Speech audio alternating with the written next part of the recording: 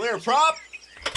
Star 73, Yankee number 2, following twin traffic, 3 mile final, clear Pleasantville. 1 Charlie Bravo, exit in runway 25, going 4 mile final. This is Behind the Prop with United Flight Systems owner and licensed pilot Bobby Doss and his co-host, Major Airline Captain and designated pilot examiner Wally Mulhern. Now let's go Behind the Prop. What's up, Wally? Hey, Bobby, how are you? I am fantastic as always. This week we have a special guest on the show, and I'm going to try and introduce him before I mention his name. We had a student. We always are looking for great show ideas and great content, and one of our students, his name's Cameron, sent me a long email, and I was impressed with the detail and information he gave me about a flight instructor that he worked with before he found United Flight Systems, and that was a flight school in Oklahoma named Blue Skies. And our guest today is Matt Cole. Welcome to the show, Matt Cole. Thank you very much. Glad to be here. Thanks for having me. Of all the aviators I've met, Matt's got a good story and a bad story. Matt's lucky to be with us today, I would say. Matt was in a Seneca, a Piper Seneca that crashed on March 16th, 2001 and suffered many burns all over his body. And we're going to talk about his story more as a life story, but also as an aviator. But Matt's the owner of Blue Skies and is a flight instructor today. And to go from months in a burn unit to being able to fly again has got to be a story that all people listening to the show want to hear about. And we look forward to having that conversation, Matt. Thanks again for joining us. Oh, my pleasure. Thanks for having me. So a current day in the life of Matt Cole. He's the owner of Blue Skies. Tell us a little bit about Blue Skies and kind of your clients and the aviators that go to your school today before we jump into the rest of the story. Yeah, I started Blue Skies in about January 2015, and it's been a real amazing journey. Never thought I'd own a flight school, but I had the opportunity at Guthrie Airport for a hangar that came up. And I jumped on it and said, this is my chance. So we've been out there since 2015, and we do private pilots. We do instrument pilots. We do commercial pilots. I've even done some CFIs and flight reviews and all that type of stuff. But I really enjoy teaching, and it's really nice to be back flying after not flying for 10 years during the recovery. And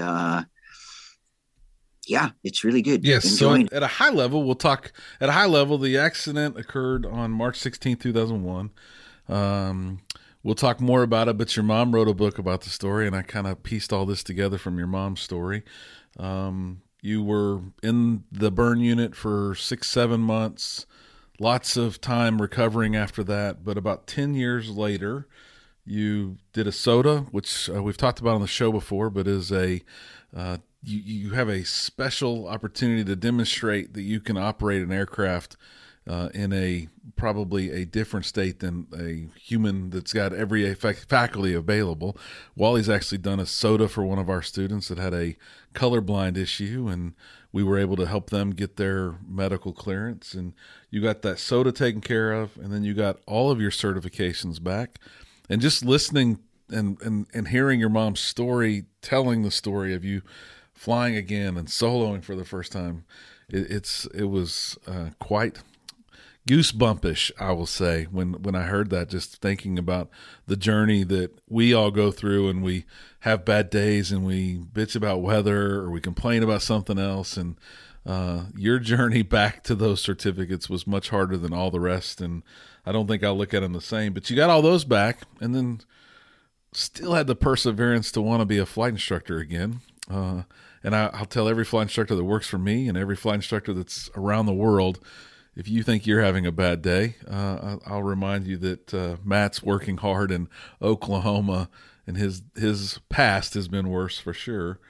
And then you bought a flight school. I think many people reflect on me buying a flight school going, that was a mistake. But I love being around the school. I love watching young kids learn how to fly.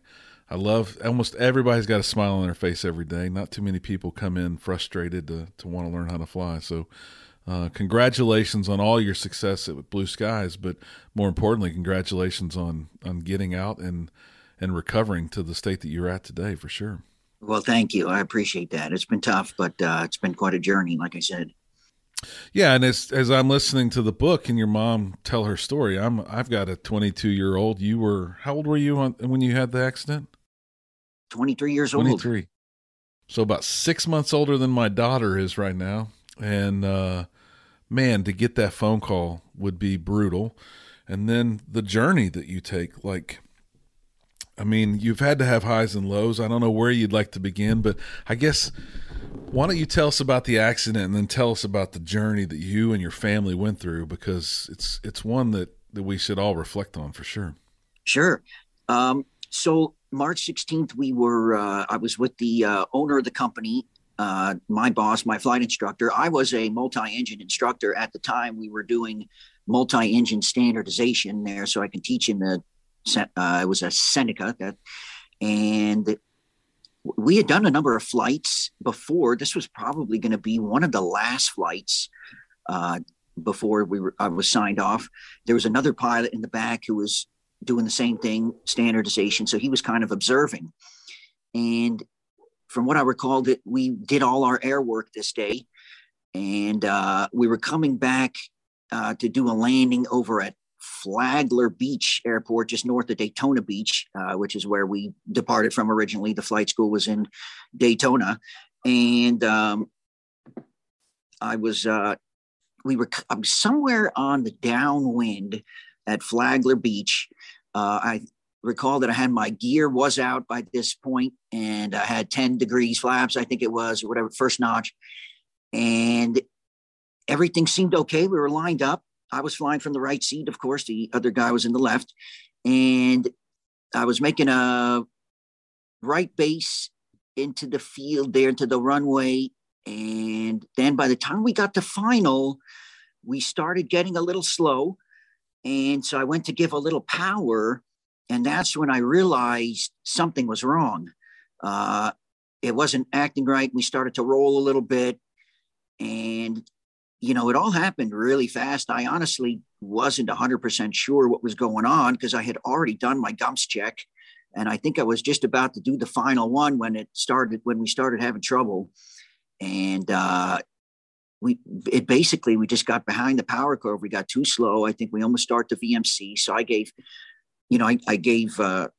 prior to that, I gave full power. And I think that's when we started to start the VMC. And the other pilot, the instructor pilot, who, by the way, had 5,000 hours plus in that Seneca, he started, I think he started feathering it and, trying to shut it down and feather it. But, like I said, we were just coming in and we were way too low. We whizzed by some power lines, and I saw a brick wall on the side, and we started clipping the trees. And one of the trees punctured the fuel tank on my side. So when we crashed down just shy of the runway, which was maybe a quarter mile, half a mile shy of the runway, I think it was, at least, like I said, he didn't VMC it. We were under as much control as we could be. And when we smashed down, that's when it ignited. And I think it flashed through the co-pilot side window, and it immediately ignited me on fire. And I guess the impact was hard. I didn't have any broken bones from impact. The other instructor pilot, he broke his leg real bad. And he did get some burns. The guy in the back didn't have any burns, interestingly, but the impact was hard enough so that he broke his back. I, of course, subsequently find out. But as soon as we smashed down, I jumped out of the plane onto the burning wing there, and then jumped to the back. And, I think back to elementary school, you think stop, drop, and roll. So I knew I was lit up. So I hit the deck. I hit the ground there. There was dirt. And I started rolling around. And I don't know if that worked or anything, but I got right back up and started running some more. And this young kid, I call him a kid he was 19 or something at the time. He was driving on a highway, and he witnessed this. accident sequence here, and he got out of his truck and he apparently ripped his shirt off and put me out. And I said to him immediately, I said, my friends, get my friends there in the plane. I didn't know that they had gotten out. So he went to attend to them. And lucky for us, the Flagler has there's a fire department on the field. So they arrived, I think within 2-3 minutes. They were there pretty fast, sprayed me down with water. And I knew it was bad because when I looked at my hands, they looked like black paper mache. And I felt something funny with my lip, like my upper lip. I was running my tongue across the top of my lip, and it's like there was nothing there. So I knew my face was bad. That I could feel. My hands were really bad. That hurt. I was unaware that my entire trunk had also been burned. But anyways, the paramedics got there, and boy, I remember the look on the guy's face. I knew it was bad, not only by that, but I saw his face. He had a look of like the deer in the headlights. And apparently they did what they generally don't often do, I heard. And this was his first. I had a collapsed lung. So I think he gave me was it kind of a trach in the field, something like that. And so that was it. They must have given me morphine or something like that and put me to sleep. And the next thing I knew, I wake up. Well, I didn't know it was a couple months later. I thought this was a Friday, and I thought maybe it was Monday or something. But, as time goes by, I find out that about 2 months had passed where they were wheeling me in and out of surgery and keeping me under a morphine-induced coma. Luckily, I had no head trauma and no other impact trauma. Interesting. It was all the third-degree burns. So that's when the journey really began for me after I started waking up, of course. And like you mentioned, the story my mom tells, that's, as you can imagine, as everybody who's a parent can imagine what kind of a phone call that was to find out. And the flight school, to be honest, it really didn't handle it well at all. They were very unprofessional. They were completely unhelpful to my mom, unfortunately. And they basically said, well, Matt's been in a crash. We don't know where he is. We don't know if they're alive. Good luck to you. And that was it. So I'll tell you, that was another motivation for me starting a flight school. I mean, obviously, none of us, want anything like that to happen. But I mean, just to treat people right is so important. But anyways, so I wake up, it must have been about May. And like I said, that was the start of my journey there. It was extreme pain and lots of surgeries subsequently. And the waking up process is not like, boing, here I am awake. It's, it's in and out for another month or so, I'm going to say, because of all the morphine and stuff. And I had surgeries, and I started getting better in about June or July, at which point I was transferred to a full-time physical therapy rehabilitation center. And at that place, I basically had to learn how to walk again, because being in bed for so long, the muscles atrophy and all that. So I had to learn how to walk again. That was an amazingly difficult process. And stay there for just 1 second. Remember that we just moved to the rehab center, because we're going to put links to the book in the show notes and stuff. The book was a very interesting read, and I know it, and not all the listeners are going to know it, but you sound like anybody else who's ever been on the podcast. There's no pictures in podcasts, but the reality is this was a massive amount of recovery, right? Your body was covered, 65% of your body was covered in third-degree burns. You don't just recover from that. The book tells stories of where they put your hands into your legs so that they would just grow skin again. Like the amount of recovery is I think we're understating the trauma that you went through, under morphine or not. Your body went through excruciating, just an unbelievable amount of change. The amount of blood flow to your fingers and arms and the things that they talked about was crazy. This was not a, hey, it was really warm. This was a person that they were covered in fuel and flames, and got patted out. So I want to jump back to when this guy pulls over and gets you, because it's talked about in the book as well. Do you know who this guy is, and do you ever talk to him? I think that's what I was curious about when I listened to the book. We did. We after the let's see, maybe when I got back to Los Angeles, where I'm from, and the family was living, when we got back there, we somehow connected with him, and we were in touch for a while after the accident. I kind of lost touch with him now, but yeah, we ended up talking to this young kid. His name is Jonathan Schulis, and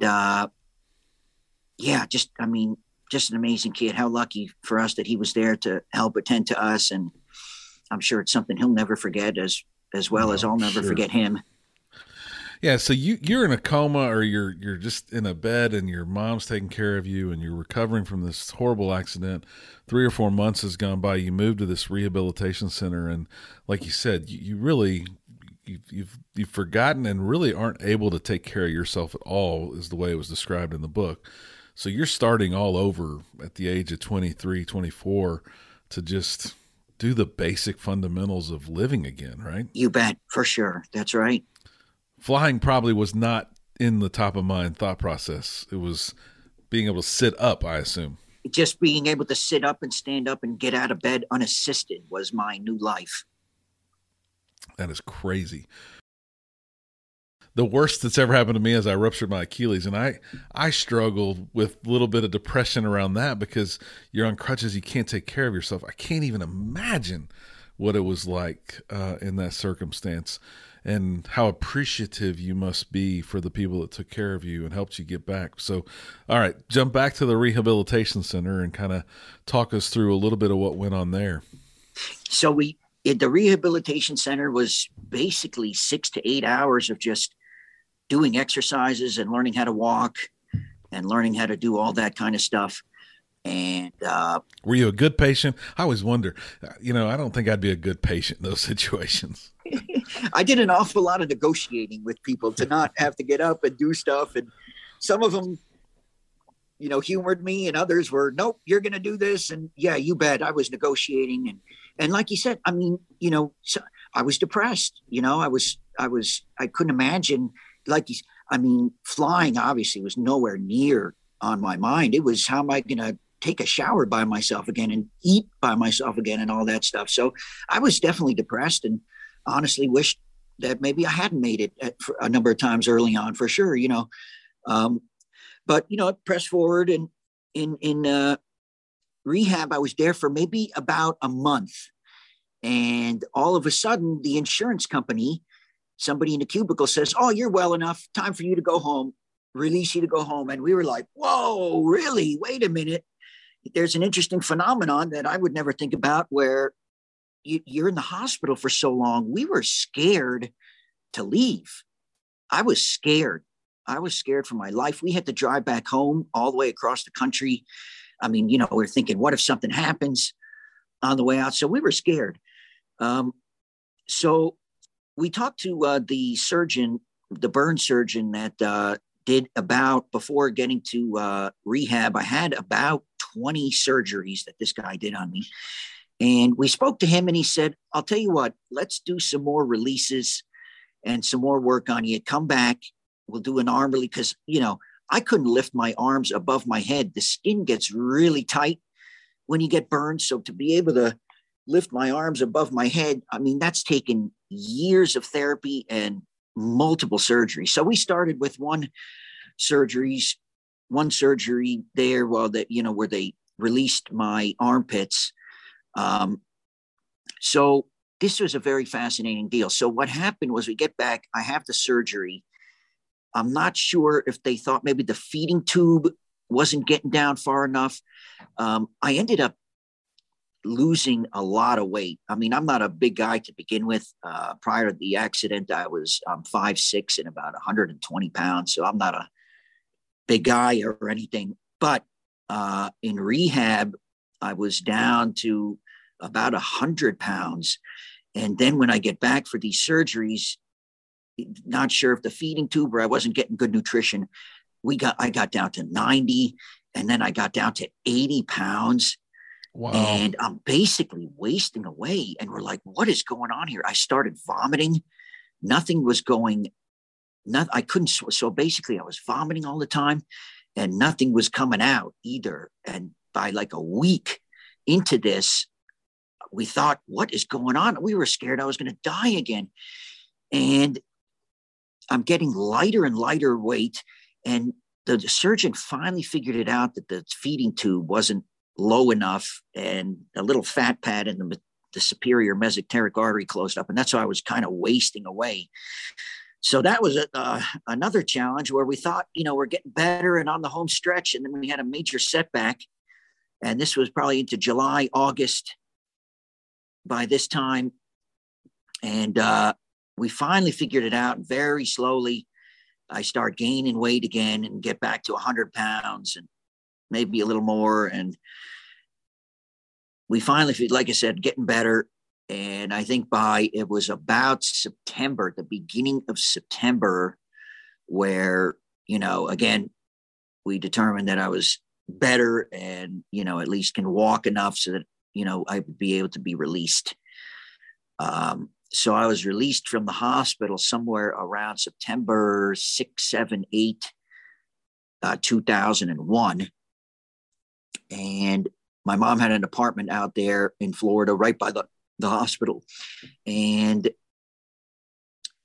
we were just about to leave. And one final setback we had was my arms and hands were so stiff and rigid, and the fingers that were remaining on my left hand, and there were a couple remaining on the right hand. I sat down on a chair and I didn't lift my hands enough. And just by putting a little weight on the fingers, I broke a couple of fingers.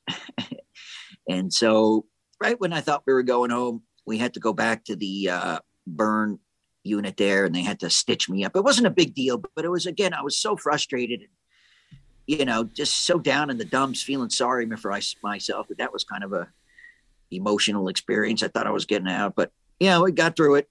And and the way I read it was a little different. It was that you sat down on your hands and you like ripped a couple of fingers off, and they were barely hanging by threads. That's right. They were ripped and like hanging by a thread. And luckily it didn't hurt because I didn't have any feeling in them, but man, it was just frustrating because, I had to go back. And so they stitched them up, and we had some laughs with the burn nurses again there that I'm back. Here I am. Oh, here we are again. Well, I just want to put that in perspective for the listeners. Like, it wasn't that he broke his fingers. The fingers were barely hanging on. And this was 6 months. This is when they thought you were well enough to go home. And you were about to start a journey from Daytona to California in an RV that could not be comfortable for a burn victim who'd been, obviously taken care of by a team of people to keep your wounds healing and all that stuff. So crazy experience. So you start this journey from Florida back home. This is still in 2001. Again, I don't want anyone to take, well, he's back. This took another decade after this, but you drive back, you're in California now. What transpires over the next 9 years? Like, that's a little bit of the void. I mean, we hear about family relationships, some other stuff, but what happens in those 9 years? I know you went back to school, but tell us a little bit about that 9-year journey for you. You bet. Let me tell you, if I may, real quick about getting home. We got home on September 10th, 2001, and we all know what happened the next day. My buddy from flight school, John Patrick Heineman, we called him Patty Heineman, he drove back in the RV with us, and he followed behind in my car that I had out in Florida, and he had to drive it because it was a stick shift, and half my family didn't know how to drive a stick, so he helped us come back, and we finally make the trip and get back to my home in Los Angeles on September 10th, 2001. And the next morning, my girlfriend's mother, who she's from Florida, she was living in Florida. She calls us up and says, "Hey guys, turn on the TV. A plane just crashed into," she said, "the Empire State Building." And we said, "Oh my goodness." We turned it on and saw the carnage there. And my friend Patty had a flight to get out that day or maybe the next day. And we all know what happened then. He was delayed for another week before they could fly us out. So we got home a day before 9/11 was the timing on that. It was just crazy. Yeah. So we finally get him out of there. And really the next 9 years, certainly at least at the beginning, I'm going to say the first few years, was learning how to do everything and just having more surgeries, learning how to shower. I showered with my dad literally for 2 or 3 years after the accident. And that's a bizarre dynamic, I mean, I think it helped because I was also very lucky. My dad is a physician. He's a pulmonologist, internal med, and he's board certified in sleep and a number of other things. So he actually really saved. I had an eye issue in the hospital. He saved my vision. And so it wasn't as strange as I guess it could have been, without having a father that's medically inclined. But it's weird to have to count on your parents and your mother and even, my girlfriend to bathe me. It's just weird. It's just very bizarre. And, but what are you going to do? I was going to say, what option do you have at that point though? That's, we don't deal with that on a daily basis, but when you wake up and that your outlook is to learn how to feed yourself, take a bath with your dad or a shower with your dad, and then you really can't do anything else on your own. It's got to be tough. The days have got to be gloomy. It was tough and gloomy, because I was, I started flying at 16 and I was I was a very responsible guy, and I drove kids around for a living before doing flying professionally. And I was always the guy that everybody used to call for help. Like they got a problem, or I was always the guy. And now here I am all of a sudden asking everybody else for help. It was something that for me was very hard to do. I just couldn't do it. I struggled. I would rather struggle and for 10, 20 minutes trying to do a basic task than to ask people. But I had a flight instructor who was my original instructor, and he gave some good advice when he had a little accident when he was younger, and said, "What are you going to do? You just got to, swallow your pride and ask for help. That's it." So that really helped me. And it took years to kind of come to that. And I still have trouble, but, like I said, I mean, years, what are you going to do? You got to, there's people who love you and you just got to ask for help. That's it. Yeah. To put it in perspective, again, I'm referencing the book, but you were thrilled to death to be able to drive back and forth in the driveway some 5, 6, 7 years later. And my wife asked me to move a car in my driveway this morning. And I was like, golly, I got to go move the car. And it just snapped in my head like, wow, maybe I shouldn't be too disappointed that I have the ability to just jump up and go move the car, because that was something that apparently in the book brought you such joy that had to be part of what you were seeing, a light at the end of the tunnel, that you may be self-sufficient one day. Absolutely. You bet. And here I am complaining about it, but it's perspective, but it's, I mean, it definitely, gives you a new perspective for sure. That's right. It does. And I admit I still do, even today, there's days where I get down in the dumps and, think, geez, why me? Why is this? But it really does. I mean, and I guess in also doing this podcast and stuff, if I can help one person, that really makes it worth it. So absolutely. No question. And we all appreciate you doing it and telling the story. One of the things that caught me, and you said nothing's off limits, so I'll ask the question, but one of the things that caught me was that you ultimately had to make a choice to have your arm amputated. And man, you talk about choices that I have to make, and then the choice that you make that you have to decide or choose to decide. It didn't sound like it was mandatory at the time, but talk me through what was going on and what made you think that it was the right thing to do, and what the day leading up to that must have been like, because golly. Inconceivable. I still can't even comprehend it today, really. But I think so we amputated the arm in 2006, and that's after a number of years of going to, I was over at, in Louisville, Kentucky. There's it's called Coots and Kleinert's Hand Institute. And they actually did, right about the time of the 01, 02, 03, I think it was, they did one of the first hand transplants. So they were a world-renowned hand plastics facility. So by that time, I had already been to them for a number of surgeries. I had about 4 or 5 surgeries on my left hand, which was the better of the two hands. But it was just looking by then that there was really not a whole lot of function they were going to get back on that left hand, the better of the two hands. I have 5 digits on that hand, but the problem is from your wrist to about almost to your elbow, forearm area, there's an artery called the median nerve. And it was so badly burned that they just had to debride all the way out of there. So basically the fingers are never going to move again.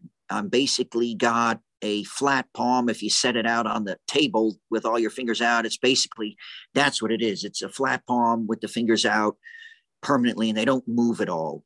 And they did they did another similar surgery where they sewed my hand wrist area to just down by my stomach, lower stomach, almost into the groin area there.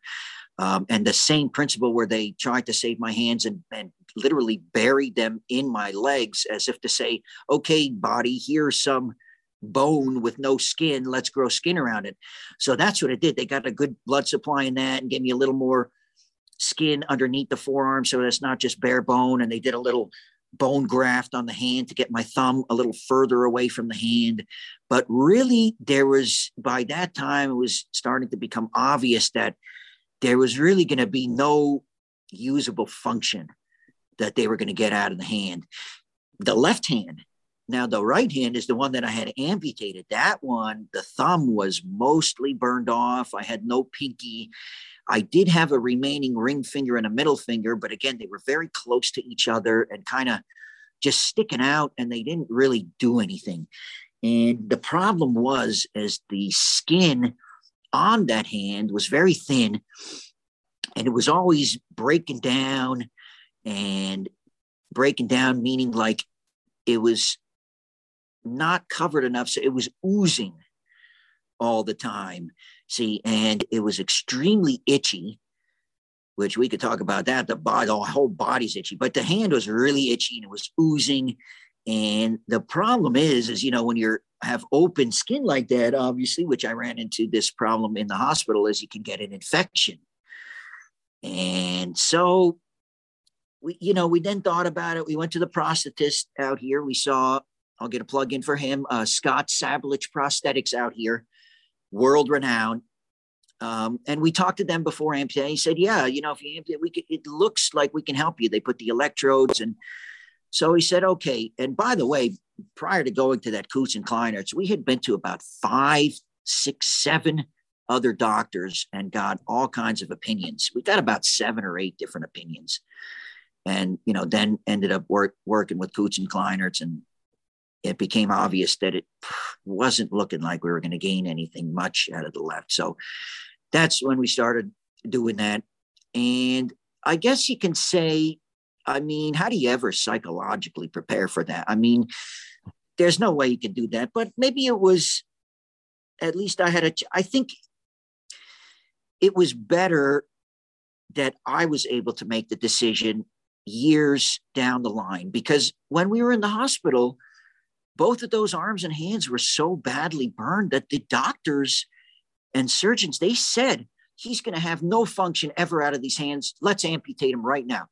So they wanted to amputate both of my arms at the forearm there, just below the elbow. And that would have been like, I would have had to wake up with that.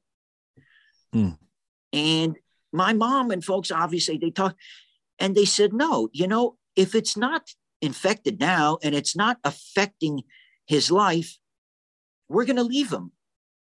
And, when I look back, I'm very glad that they did that, because, it was hard enough waking up like I did. But, can you imagine waking up with your arms now amputated? That's just, man. Mm.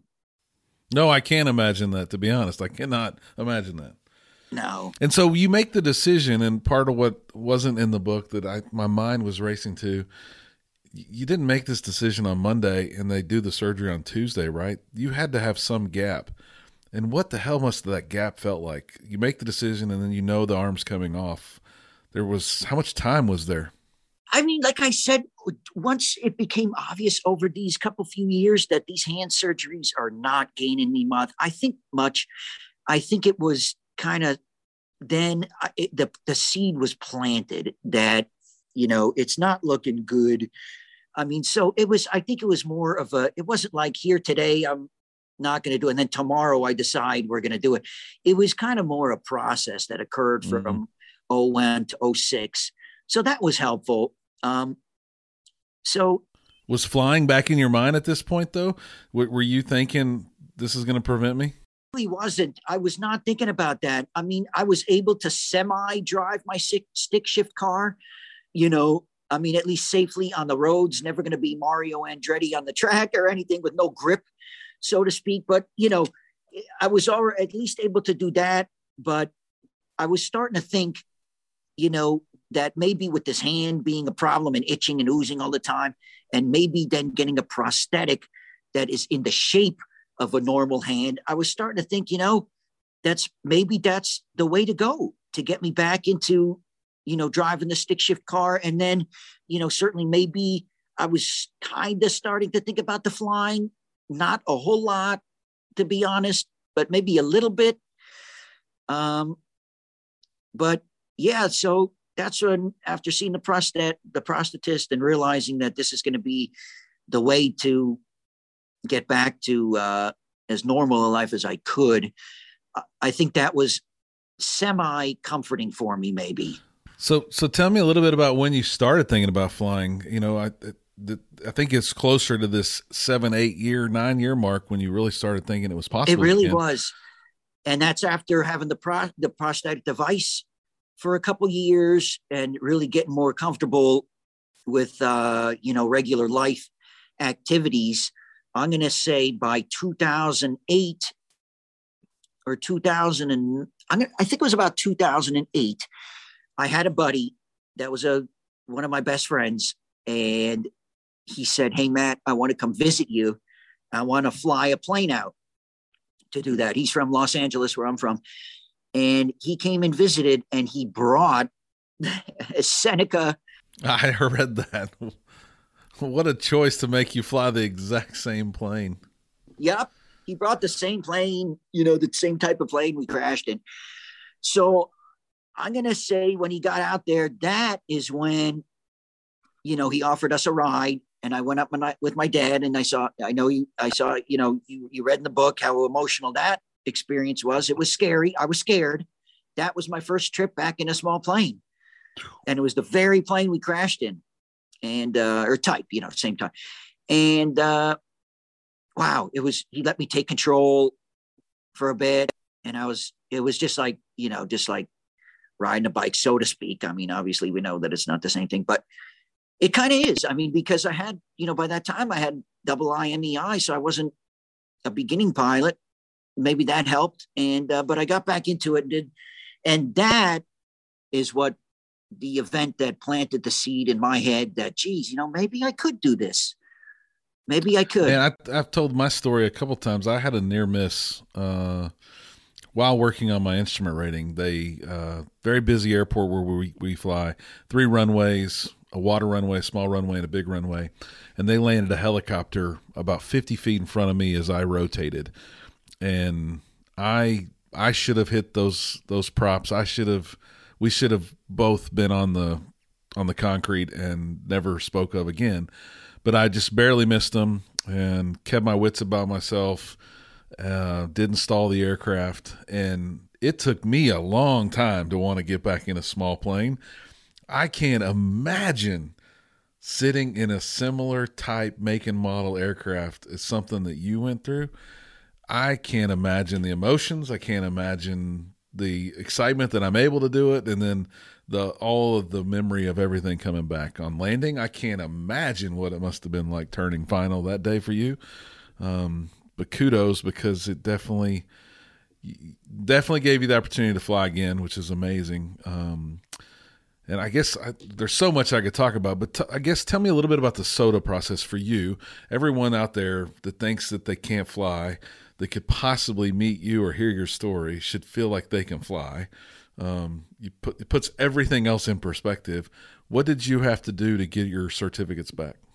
Yes. So after that event, in about 2010, I, started thinking, let's do it. So I went to a local flight school out here, and just, I think I flew in a Cessna originally, and then I ended up taking the SOTA ride in a Piper Arrow. But it was like getting back into, it was just like getting back into the swing of things. I had to adapt and kind of learn how to do some things differently with the prosthetic and non-functioning left hand. But I really think that it was helpful that I had at the time, I already, I had 600 hours or so. So I'm thinking that was certainly helpful. But it was, I took a few lessons getting back, and then we called the FAA and got that SOTA ride. And by the way, that same friend that came out with the Seneca, he then came out for the SOTA ride and brought my brother-in-law, and they kind of surprised me for that. And somebody also called the news. So our local news channel was out here as well. And it was just an amazing, also very emotional process, as the whole thing was. I found myself throughout this entire process being extremely emotional, I can imagine. Yeah, you can imagine. And so, yeah, it was fabulous. It was really awesome. I got it back. I wish they still had that news article as a link, but it was a really nice article that they had, and it was just great to get back. So that is when in 2010, where I got, they reinstated my single engine licenses. Because they, of course, they would have wanted me to do a SOTA in the multi. So I got all the singles back, and that was in 2010. And I did a little bit of flying. I rented that Arrow a little bit, took my parents back up, and it was just fantastic, and we loved it. And during that time is when I started thinking, gee, I mean, obviously, if I could fly it, I don't know why there would be a reason why I couldn't instruct in it. So that's when I started thinking about getting my instructor certificates back. And, between 2010, 2011, and then 2012, I got those reinstated. That's awesome. And so you take this SOTA ride. I don't know. Is there any special equipment that's required for you to have in an aircraft when you fly? Like the controls don't have to be any different? There's not a strap that you have to have for the yoke or anything? There is not. I'm able to do everything in the plane, at least the Arrow, and like a Cessna 172. So the only limitation on my SOTA ticket is that I must be wearing that prosthetic device. Okay. Wow. Yeah, that's the only one on there. So I'm thinking radios and all the other things you got to be doing in flight. That's amazing, Matt. That's really amazing. It's not easy. And that is actually something I do have trouble with. It's the funny thing is I could land and fly the plane just fine. When it comes time to twisting those knobs and the radios, that is difficult because I have to use two hands. See, so I never do anything like hard or really any IMC myself, Sure. I always have my dad, who I ultimately ended up getting his we could talk about that too. You heard about that. I ended up getting my father his private pilot license after getting my instructor tickets reinstated. But so, yeah, I mean, I'm very careful about what type of plane I get into to make sure that I can manipulate everything. And then, like you said, with being able to, having trouble with radios and stuff, I'm not going to go into IMC by myself, where I would have to do radios and write down stuff and everything. So, I'm cautious of that. Well, let's don't get too picky. Your story's amazing on whatever you're able to do. I think that for me, I'm a customer service guy. I heard you just a minute ago talk about taking care of the customer. I'm a safety guy. You got to think about safety yourself. What is your overwhelming message to flight students? You're thousands and thousands of listeners to this show. What would you tell them that they really should be doing as it relates to being safe, doing the right thing, whatever it is? What's your message to everybody out there listening today? First of all, I would have to say for that is the aeronautical decision making before you even get to the airport is critical. The PAVE, the I'm safe, all of that stuff. I mean, it has to be aligned and in order because what we do is dangerous. And you just have to, every single time you get into the airplane, you have to treat it with respect and go over those checklists. Like I said, before you even get to the airport, the weather, the plane, the pilot, is that all in order? And do your due diligence and flight planning. And then furthermore, in the aircraft, getting to the aircraft, just checklist. I mean, I got lots of time. You have time. Wally has tons of time. But even with all that time, you still got to follow the checklist and treat it with respect, because it doesn't matter how many hours you have. We could all get hurt doing this. And I would say that that's one of the biggest things. I still see there seems to be a cavalier attitude oftentimes with pilots that, I mean, I guess maybe we're in such a small percentage of the, of the population on what we do. I could easily see how you can get a bit of an ego, but you really got to check that, because it doesn't matter. Any of us can get into trouble. I also think it's important to research a flight school and research their planes and make sure that it's a reputable place, because unfortunately there are a number of flight schools that are not. And it's a tough business because there's not a lot of profit margin. And so you could see how they could skimp on maintenance and stuff. But you just got to make sure that you're flying at a safe place, and that, like you said, they have a very safe attitude and take things seriously. So I would say that's my biggest thing that I could say to people is realize that this is a serious deal and we could get hurt doing this. So just take it seriously and follow the checklist and follow your ADM checklist and all that, for sure. No doubt. I mean, we can get hurt. You got hurt. Wally, you say it all the time. What's the only way we can prevent from getting killed in a plane today? Yeah. Well, Matt, let me first say I've been kind of quiet today. There have been a couple times where I've started to speak up, and quite honestly, I got a little choked up and decided to back off and keep my mouth shut. I don't want to cry on a podcast, but my gosh, what an inspirational story you have. And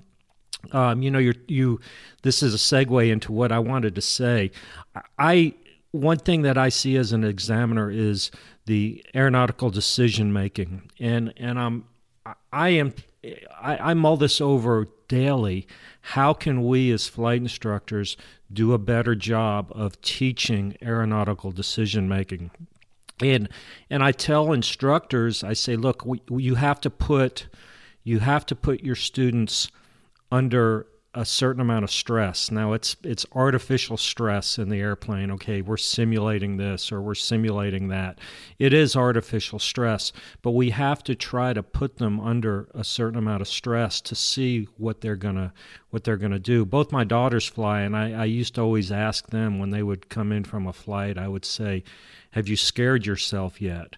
And it used to scare me when they would tell me that they had never scared themselves in an airplane, because it's coming. It's going to come. I mean, and how you react. And the first time they said, Dad, this happened, and I was scared. And I said, well, what'd you do? And I did this and this. And okay, great. All right. I felt like we hit a milestone by them scaring themselves in the airplane. One thing I see, we spend a lot of time on the ground portion. I'll talk about maybe electrical failures. And a lot of the checklists in airplanes will say if you can't get, an alternator failure, rather, in a single-engine airplane, if you can't get it back, land as soon as possible. And I will say to the applicant, I'll say, okay, what does that mean? And occasionally people will say, I'm going to go put it down in the Walmart parking lot. And I say, really? You're going to put an Cessna 172 down in a Walmart parking lot because of an alternator failure? And they say, well, it says land as soon as possible.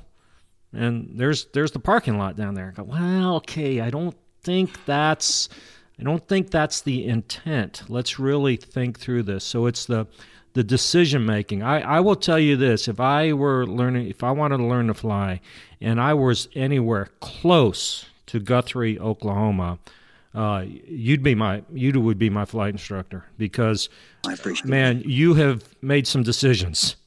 And, I tell a lot of my applicants, what is our number one goal today when we get in the airplane? And the answer I'm looking for is to not die. Okay. Exactly. And you've done that. You have done that. And, God, you're such an inspiration. I am going to promote the ever-living daylights out of this episode. I hope we get 20,000 downloads of this episode, because this is a story. This is a life story. And so my hat's off to you. Yeah, and hopefully one day we'll make our way up there and we'll get to fly around the patch together some. It is a great story. I'd be honored. And I think it goes well beyond just your story, but your story was what makes it obviously a catch or interesting. But you're an aviator like the rest of us. You're clearly passionate. You caught the bug young, and you've spent your life giving back to aviation. And I know the students and the young men and women around your airport have to appreciate that at some level. I got to say, I appreciate your mom's side of the story at the age I am and the age that my kids are, and the amount of effort that your family had to put in it. I'd like to wrap with a little bit of the book. And again, the book will be in the show notes. Go buy the book. It's $2.99 on Kindle from Matt's mom. Please do it. And the last page of the book says, thank you so much for reading our story. Always remember, quitting is never an option. Matt, I'll say thank you for sharing your story. I will remember never to quit again. And as always, fly safely and stay behind the prop. Thanks for checking out the Behind the Prop podcast. Be sure to click subscribe and check us out online at BehindTheProp.com. Behind the Prop is recorded in Houston, Texas. Creator and host is Bobby Doss. Co-host is Wally Mulhern. The show is for entertainment purposes only and is not meant to replace actual flight instruction. Thanks for listening, and remember, fly safe.